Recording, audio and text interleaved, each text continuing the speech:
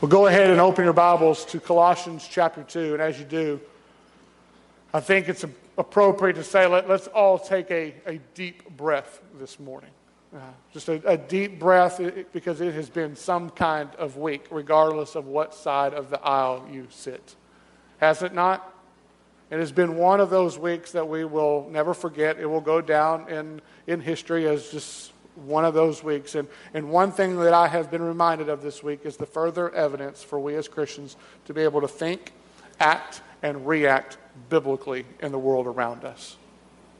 Because far too many professing Christians should have hit delete on their social media posts before posting them this week. And far too many professing Christians should have closed their mouth before engaging in some conversations that they had this week. We were far too quick to speak and not too quick to listen in many cases. Much of the engagement I have seen from all sides is not rooted in biblical truth. It's not in grace. It's not in love. It's more centered around an argument of I'm right, you're wrong, and I'm not going to listen to anybody who thinks differently than me. And that's not Christian, regardless of what side you're on. President Obama made a statement on Wednesday in an attempt to unify that we're all on the same team. We are not Democrats first. We are not Republicans first. We are Americans first. We are patriots first. And from a secular worldview standpoint, I would agree with the president here and appreciate the intent behind his words. But from a biblical worldview standpoint, thinking at the world biblically, we are not Democrats, Republicans, Americans, or patriots first. If we are in Christ, we are Christians first. And thus, we are called as Christians to a higher standard. We are to live our lives through the lens of Scripture in everything that we do or say. And over the next 2 weeks, we are going to look a bit closer at what it means for us to truly be alive in Christ. So you can kind of look at today, even though we're in Colossians, we're continuing through Colossians, you can look at today as part one of a two-part message that we're going to be looking at of what it means to be alive in Christ, how our lives are to be different from the world around us, how we are to be salt and light in the world around us. So open your Bibles with me to Colossians chapter 2. Colossians chapter 2, beginning in verse 6. Therefore, and always remember, when you see the therefore, you want to ask, what is the therefore there for? All right? And it's pointing us to what has come before. So therefore, as you receive Christ Jesus the Lord, so walk in him, rooted and built up in him and established in the faith, just as you were taught, abounding in thanksgiving. See to it that no one takes you captive by philosophy and empty deceit according to human tradition, according to the elemental spirits of the world, and not according to Christ. For in him the whole fullness of deity dwells bodily, and you have been filled in him who is the head of all rule and authority. In him also you were circumcised with the circumcision made without hands, by putting off the body of the flesh by the circumcision of Christ, having been buried with him in baptism, in which you were also raised with him through faith in the powerful working of God, who raised him from the dead. Verse 13. And you, who were dead in your trespasses and the uncircumcision of your flesh, God made alive together with him, having forgiven us all our trespasses, by canceling the record of debt that stood against us with its legal demands. This he set aside, nailing it to the cross.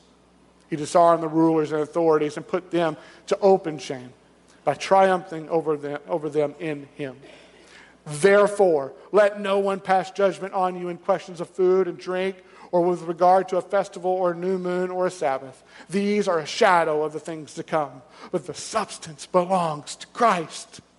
Let no one disqualify you, insisting on asceticism and worship of angels, going on in detail about visions, puffed up without reason by his sensuous mind, and not holding fast to the head, from whom the whole body, nourished and knit together through its joints and ligaments, grows with a growth that is from God. If with Christ you died to the elemental spirits of the world, why, as if you were still alive in the world, do you submit to regulations? Do not handle, do not taste, do not touch, referring to these things that all perish as they are used, according to human precepts and teachings. These have indeed an appearance of wisdom in promoting self-made religion and asceticism and severity to the body, but they are of no value in stopping the indulgence of the flesh. Again, there's a lot here, isn't there? And we're going to do our best to kind of tackle this morning. And there are 3 reminders that we're specifically going to look at from these verses today. But as we do, we need to remember who Paul's writing to. Paul's writing to a local church, which means, by definition, he's writing to a people who claim to be in Christ. They claim to be followers of Christ.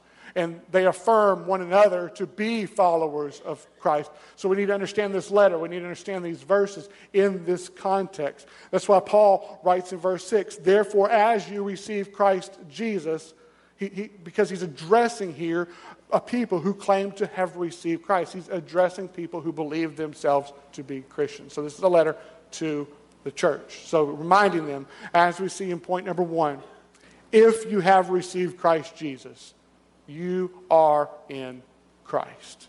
If you have received Christ Jesus, you are in Christ. Paul's like, don't forget this. Don't take this for granted. Think about what it really means to be a follower of Christ. This is, as he writes in beginning of verse 9, for in him, him being Christ, the whole fullness of deity dwells bodily. That's basically what we see here, is what the therefore is there for in verse 6. Because he's reminding us of who Jesus is. He's basically pointing us back to everything that we've looked at in the previous chapter. He's saying, look at this, be reminded of this. And now he's saying, and you, church, have been filled in him who is the head of all rule and authority. You who once were alienated, hostile in mind, doing evil deeds, you who were separated from God, have now been filled in Christ. Don't forget this. This is huge. Then he says in verse 11, in him also you were circumcised, with a circumcision made without hands, meaning a spiritual circumcision, not a spiritual circumcision, not a physical circumcision, spiritual, not physical, by putting off the body of the flesh by the circumcision of Christ. We're going from self to Christ continually. This is what we see. Middle of verse 11, by putting off the body of flesh, by the circumcision of Christ, and then we move into verse 12, where we're going to see the physical demonstration of this spiritual circumcision, having been buried with him in baptism, in which you were also raised with him through life in the powerful working of God, who raised him from the dead. So as we looked last week, that Jesus Christ is the firstborn from the dead, we also can see here that because Christ rose from the dead, we who are in Christ will also rise. We have new life. This is looking back at our baptism. And then we see in verse 13, and you who were dead in your trespasses and this uncircumcision of your flesh, God made alive together with him. But you are dead no longer. How? Having forgiven us all our trespasses by canceling the record of debt that stood against us with its legal demands. This he set aside, nailing it to the cross. It's done. So just look at all these things listed here in the past tense. Just look at them all listed out. And this will make a great Bible study where you go home and you just start underlining all the past tense things. And I shared this with the first service too, where if you're not the person who underlines in your Bible, I don't think we can be friends. All right? I'm not being serious there. I'm joking, but we will get you counseling on this. Like, underline it, write it, then buy another Bible. I love when I see Bibles that are just all written in, all those notes on the side, questions that you're marking out to the side, because it shows you're thinking. You're wrestling with the Word. You're not just saying, oh, okay. You're diving in deep and saying, what does this really mean? So anyway, what we see here, when we're looking at this, all the things that are written in the past tense, meaning they're already done, they're already accomplished for those of us who are in Christ. Done. See, Paul wants the Colossians to be reminded that if they are truly in Christ, they are now alive in Christ. They're alive. You're alive. And this can't be undone. This is your true new identity. This isn't going to change. You can't be like in Christ and then all of a sudden not in Christ. You can't You cannot walk away from this. This is your new identity. That's why he uses the language of circumcision and baptism and death and life. And again, he's not talking about a physical circumcision here.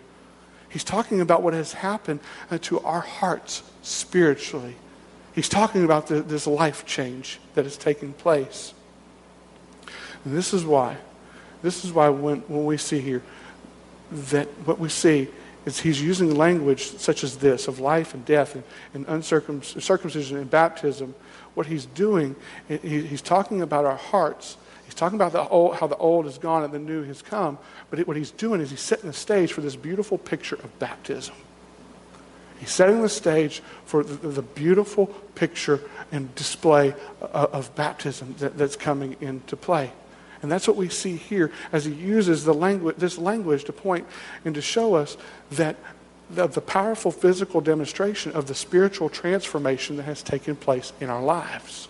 And I'm even hesitant to use that language of physical demonstration because there's so much more there. It does not do this justice of what baptism is actually communicating to a lost and dying world, what the baptism is communicating to the church. But let's be clear here. The physical act of baptism does not save us. But this is what is taking place in the baptismal waters. And often we don't think about this, but this is what's taking place. Jesus is speaking to the believer. He's speaking to the assembled church, and he's speaking to the watching world, identifying the person being baptized with himself in his death, in his burial, and his resurrection. And what you have in baptism is a picture. It's a picture of an execution. It's a picture of a drowning. Because what happens in baptism, in a biblical baptism, a person being baptized is immersed under the water. What happens when you're under the water? You cannot breathe. You are under the water. You cannot breathe. It can be a scary picture. And water is a picture of death and the grave and a picture of God's judgment. And this is biblically, this is what we see all through the scriptures. We go all the way back to Genesis chapter 7. We see the flood. What is the flood? God is flooding the world. He is baptizing the world, as 1 Peter chapter 3 tells us. He's covering the world as a means of his judgment. It's immersed. Then we flip on over. We see Jonah in Jonah being cast into the deep as a means of God's judgment. And then we see ultimately that the world will be baptized with fire as a means of God's judgment. So what we're doing in baptism is we are joining in, we are identifying ourselves as sinful people deserving of God's wrath. We are identifying, this is our confession. We are confessing we deserve God's judgment. When we stand in those baptismal waters, we are saying to the world, I deserve God's judgment for my sin. And then we as the church, Jesus speaking through his church, is coming and saying, yes, you are right. You deserve God's judgment. You deserve God's wrath. But, again, gotta love the buts throughout the scripture. But in baptism, we're also saying, I trust Jesus alone to save me from my death. I trust Jesus alone to save me from the judgment that I deserve. And in so doing, we're identifying ourselves with Jesus' death, his burial, and his resurrection. Buried under the water, we are dead in our sin. No hope in our flesh whatsoever. There's nothing we can do to bring ourselves from death to life. But through faith alone, in the powerful working of God, we are ripped up out of those baptismal waters, out of the grave, pointing to, symbolizing that we are dead in our sin no more. We are now alive in Christ. And we want the whole world to know that we are alive in Christ. This is what we see. And then we as the church, as we baptize, we're announcing and affirming to the world that the person being baptized is no longer a friend, but a brother and sister in Christ. They're no longer a friend, they're family. They're one of ours. They're one of ours. This is why in the New Testament there are no unbaptized Christians anywhere in the Bible. None. This is why the ordinance, the act of baptism, is so important. It's a summary of our faith. It's a confession of our sin and a picture of repentance. It's our profession of faith in Christ to the world. Not walking an aisle, not signing a card, not getting our name on a church roll as a part of many traditions. Our profession of faith is baptism. Baptism. And this is why it's the very first thing that Jesus commands of his followers, to go and to be baptized.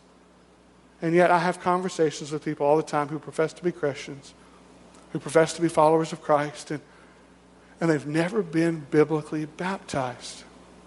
And my question is always why. I want to know the heart of the matter. And the answers vary, but typically it all kind of stems back to some form of fear. Maybe they're older. Maybe they've been in the church a long time. Maybe they're afraid of what people are going to think. Maybe they're afraid of being in front of people. Maybe I've had people afraid of being in the water. They're just afraid of water in general.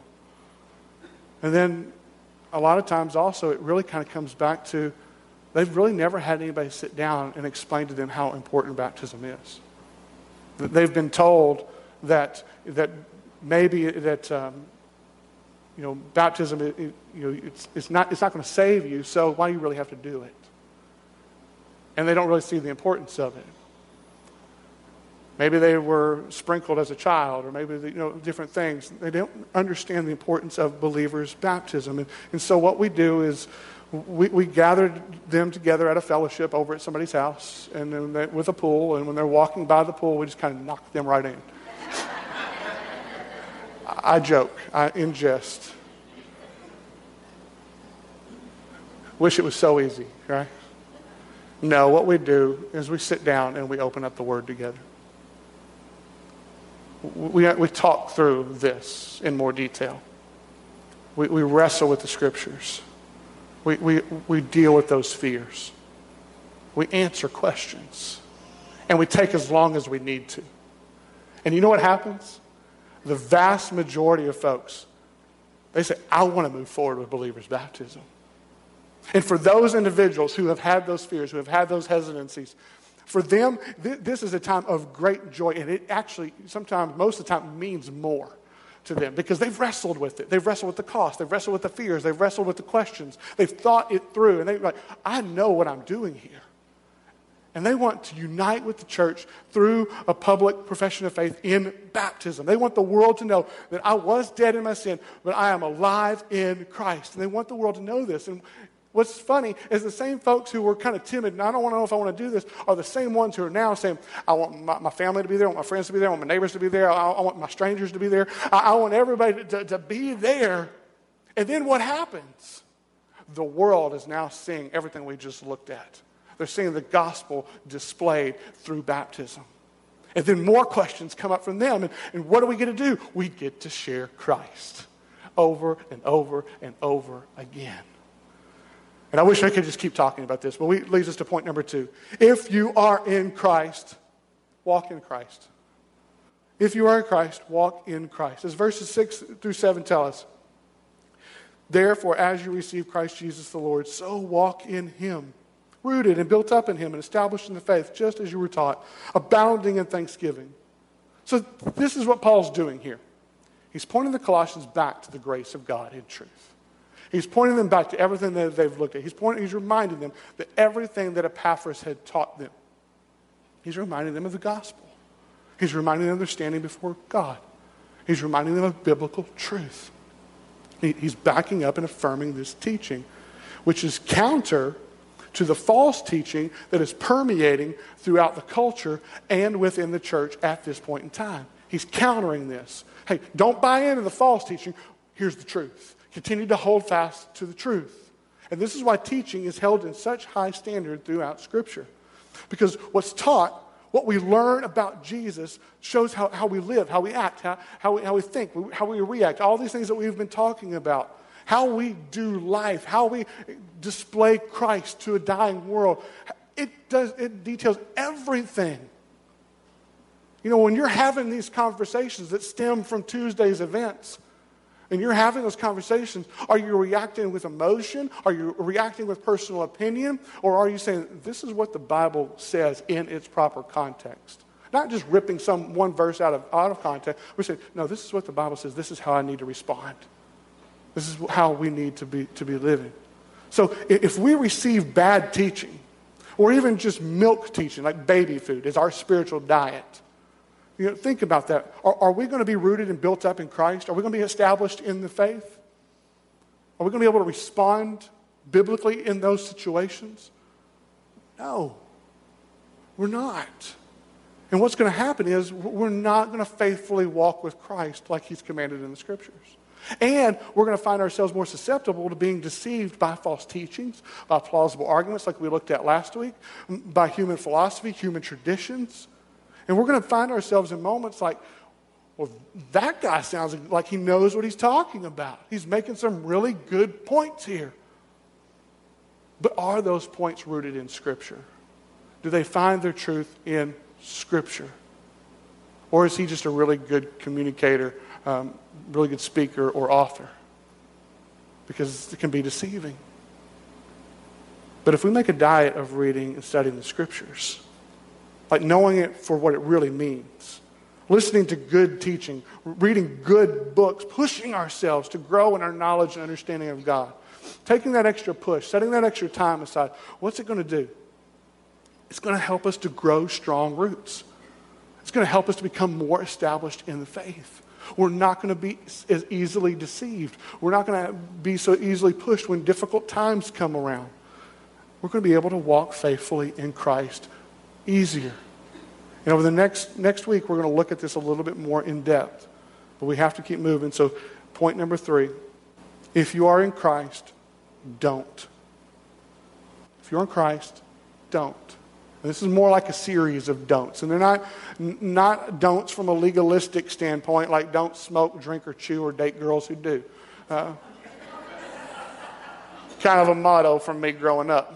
On that, kind of deal, especially the chewing part. not going to work.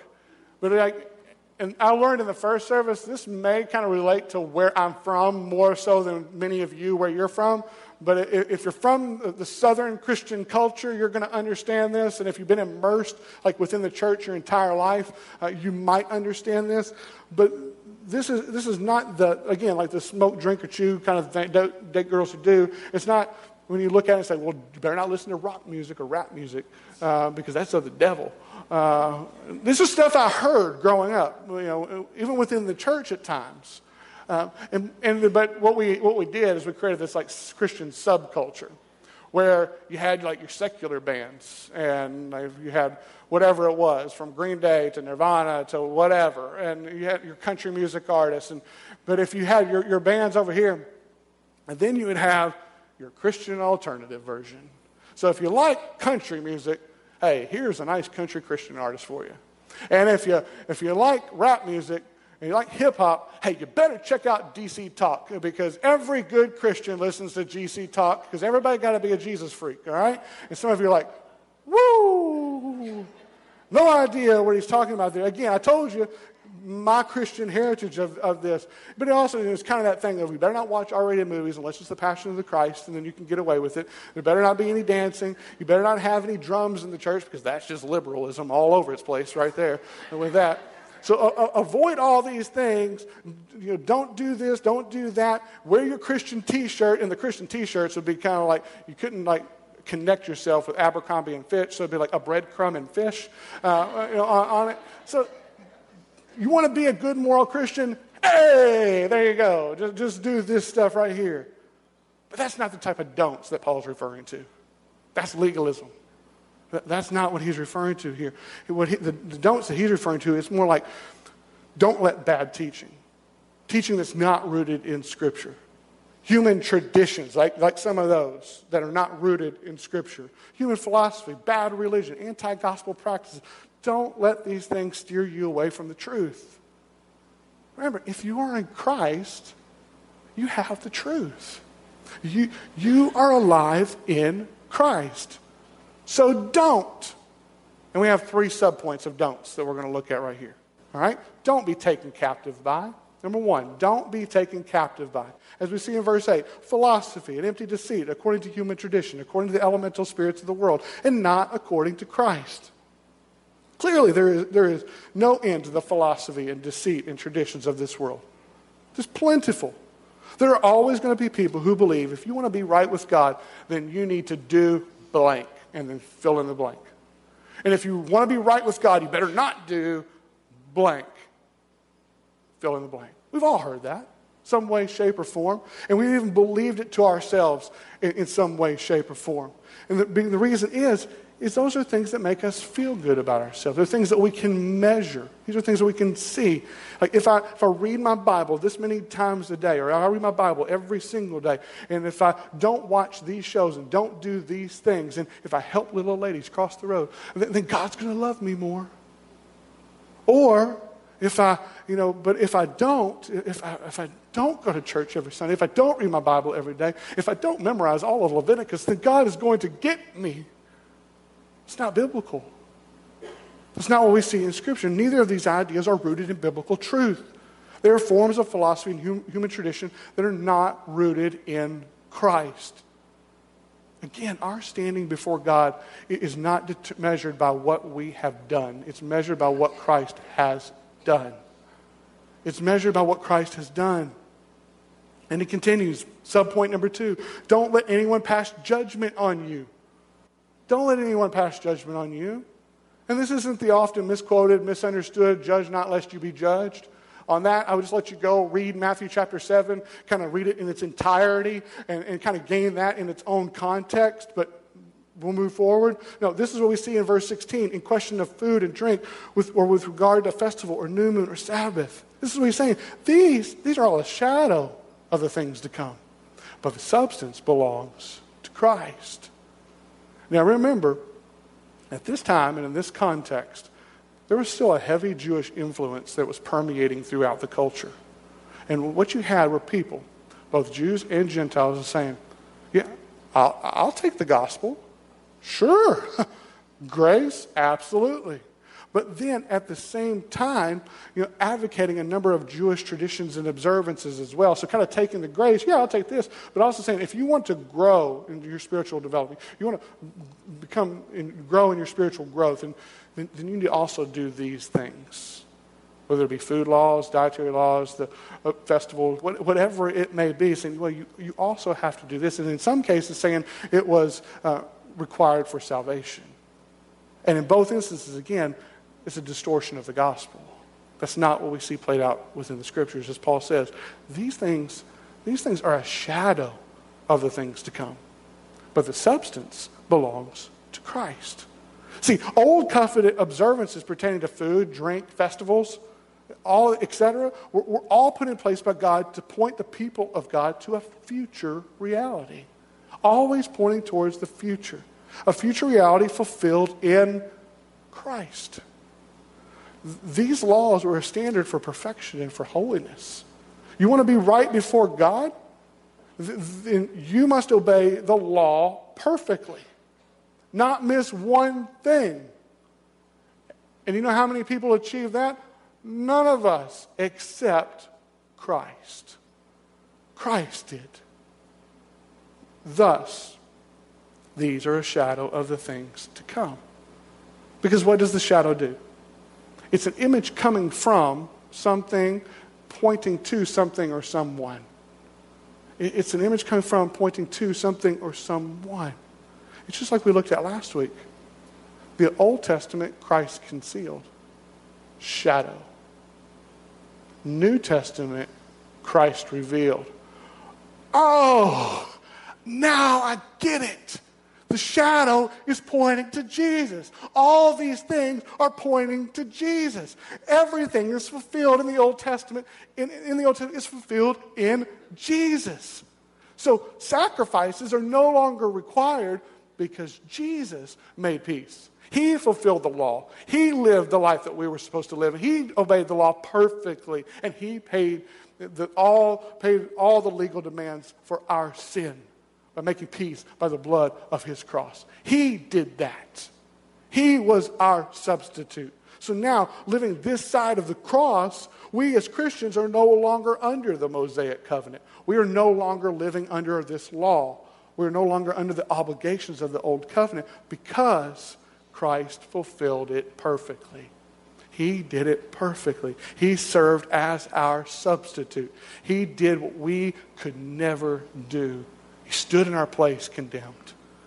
And because we are now in Christ, because we are identifying ourselves with him in his death, burial, and resurrection, because we are putting our faith in Christ alone.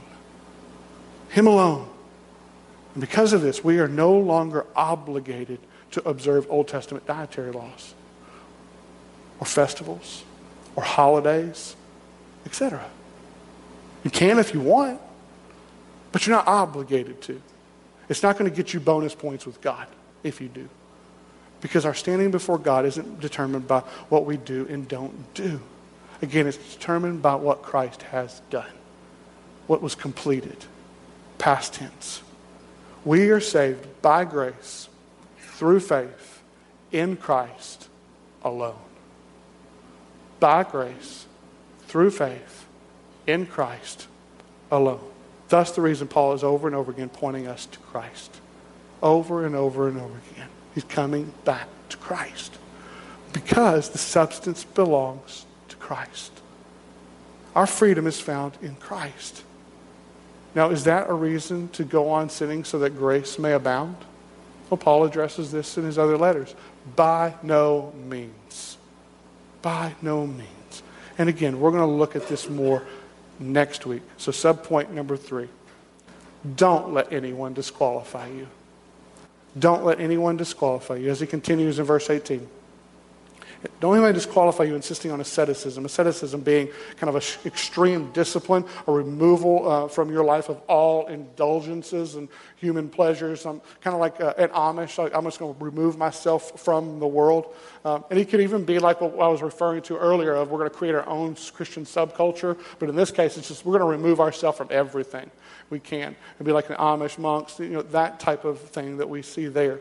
He also says, don't disqualify yourself be disqualified by worship of angels, which is like praying to angels and asking them for protection over evil spirits. We don't pray to angels or saints or any other person other than God the Father through Christ the Son in the power of the Holy Spirit. We don't pray to anyone else other than that way. That's what Scripture is laying forth. Anything else, human tradition that's put in place. It's the tradition of a church, religion, and not according to Scripture. And as he goes on, don't be disqualified about going on in detail about visions, puffed up without reason by his sensuous mind, and not holding fast to the head being Christ. Paul's saying, you just say, stay away from these things. Ignore these things. Don't buy into it. Don't practice it. Because if you do, it's going to bring you harm. It will bring you harm. It's either going to weaken your faith and your witness, which is bad enough, or it's going to steer you away from the truth altogether. It'll make you think that you're right with God because of what you do. Like, hey, look how holy I am. I've done all these things. I've got a breadcrumb and fish shirt. I am good to go. And I go to church every single Sunday. Look how religious I am. But all you have is a false assurance. Because your confidence, your faith is not rooted in truth. It's not rooted in grace. It's not rooted in Christ alone. So as Paul writes in verse 20, if with Christ you died to the elemental spirits of the world, why? He himself asks, why, as if you were still alive in the world, do you submit to regulations? Do not handle, do not taste, do not touch. Referring to things that all perish as they are used, according to human precepts and teachings. These have indeed an appearance of wisdom, so they appear wise in promoting self-made religion and asceticism and severity to the body, but they are of no value in stopping the indulgence of the flesh. And that's a kicker right there. Because there will always be an indulgence of the flesh.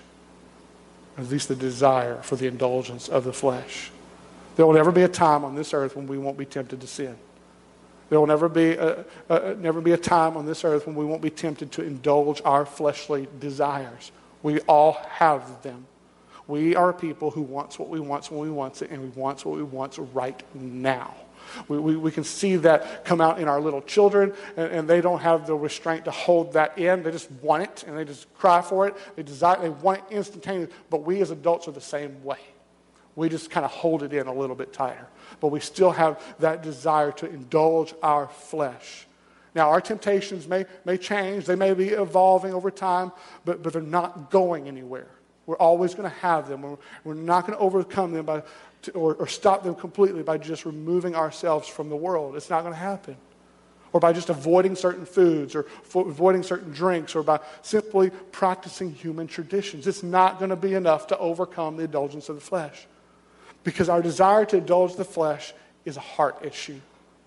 This is a matter of the heart. Now, you can pluck out your eyes and you can cut off your hands, but it's not going to change your heart, is it? It's not.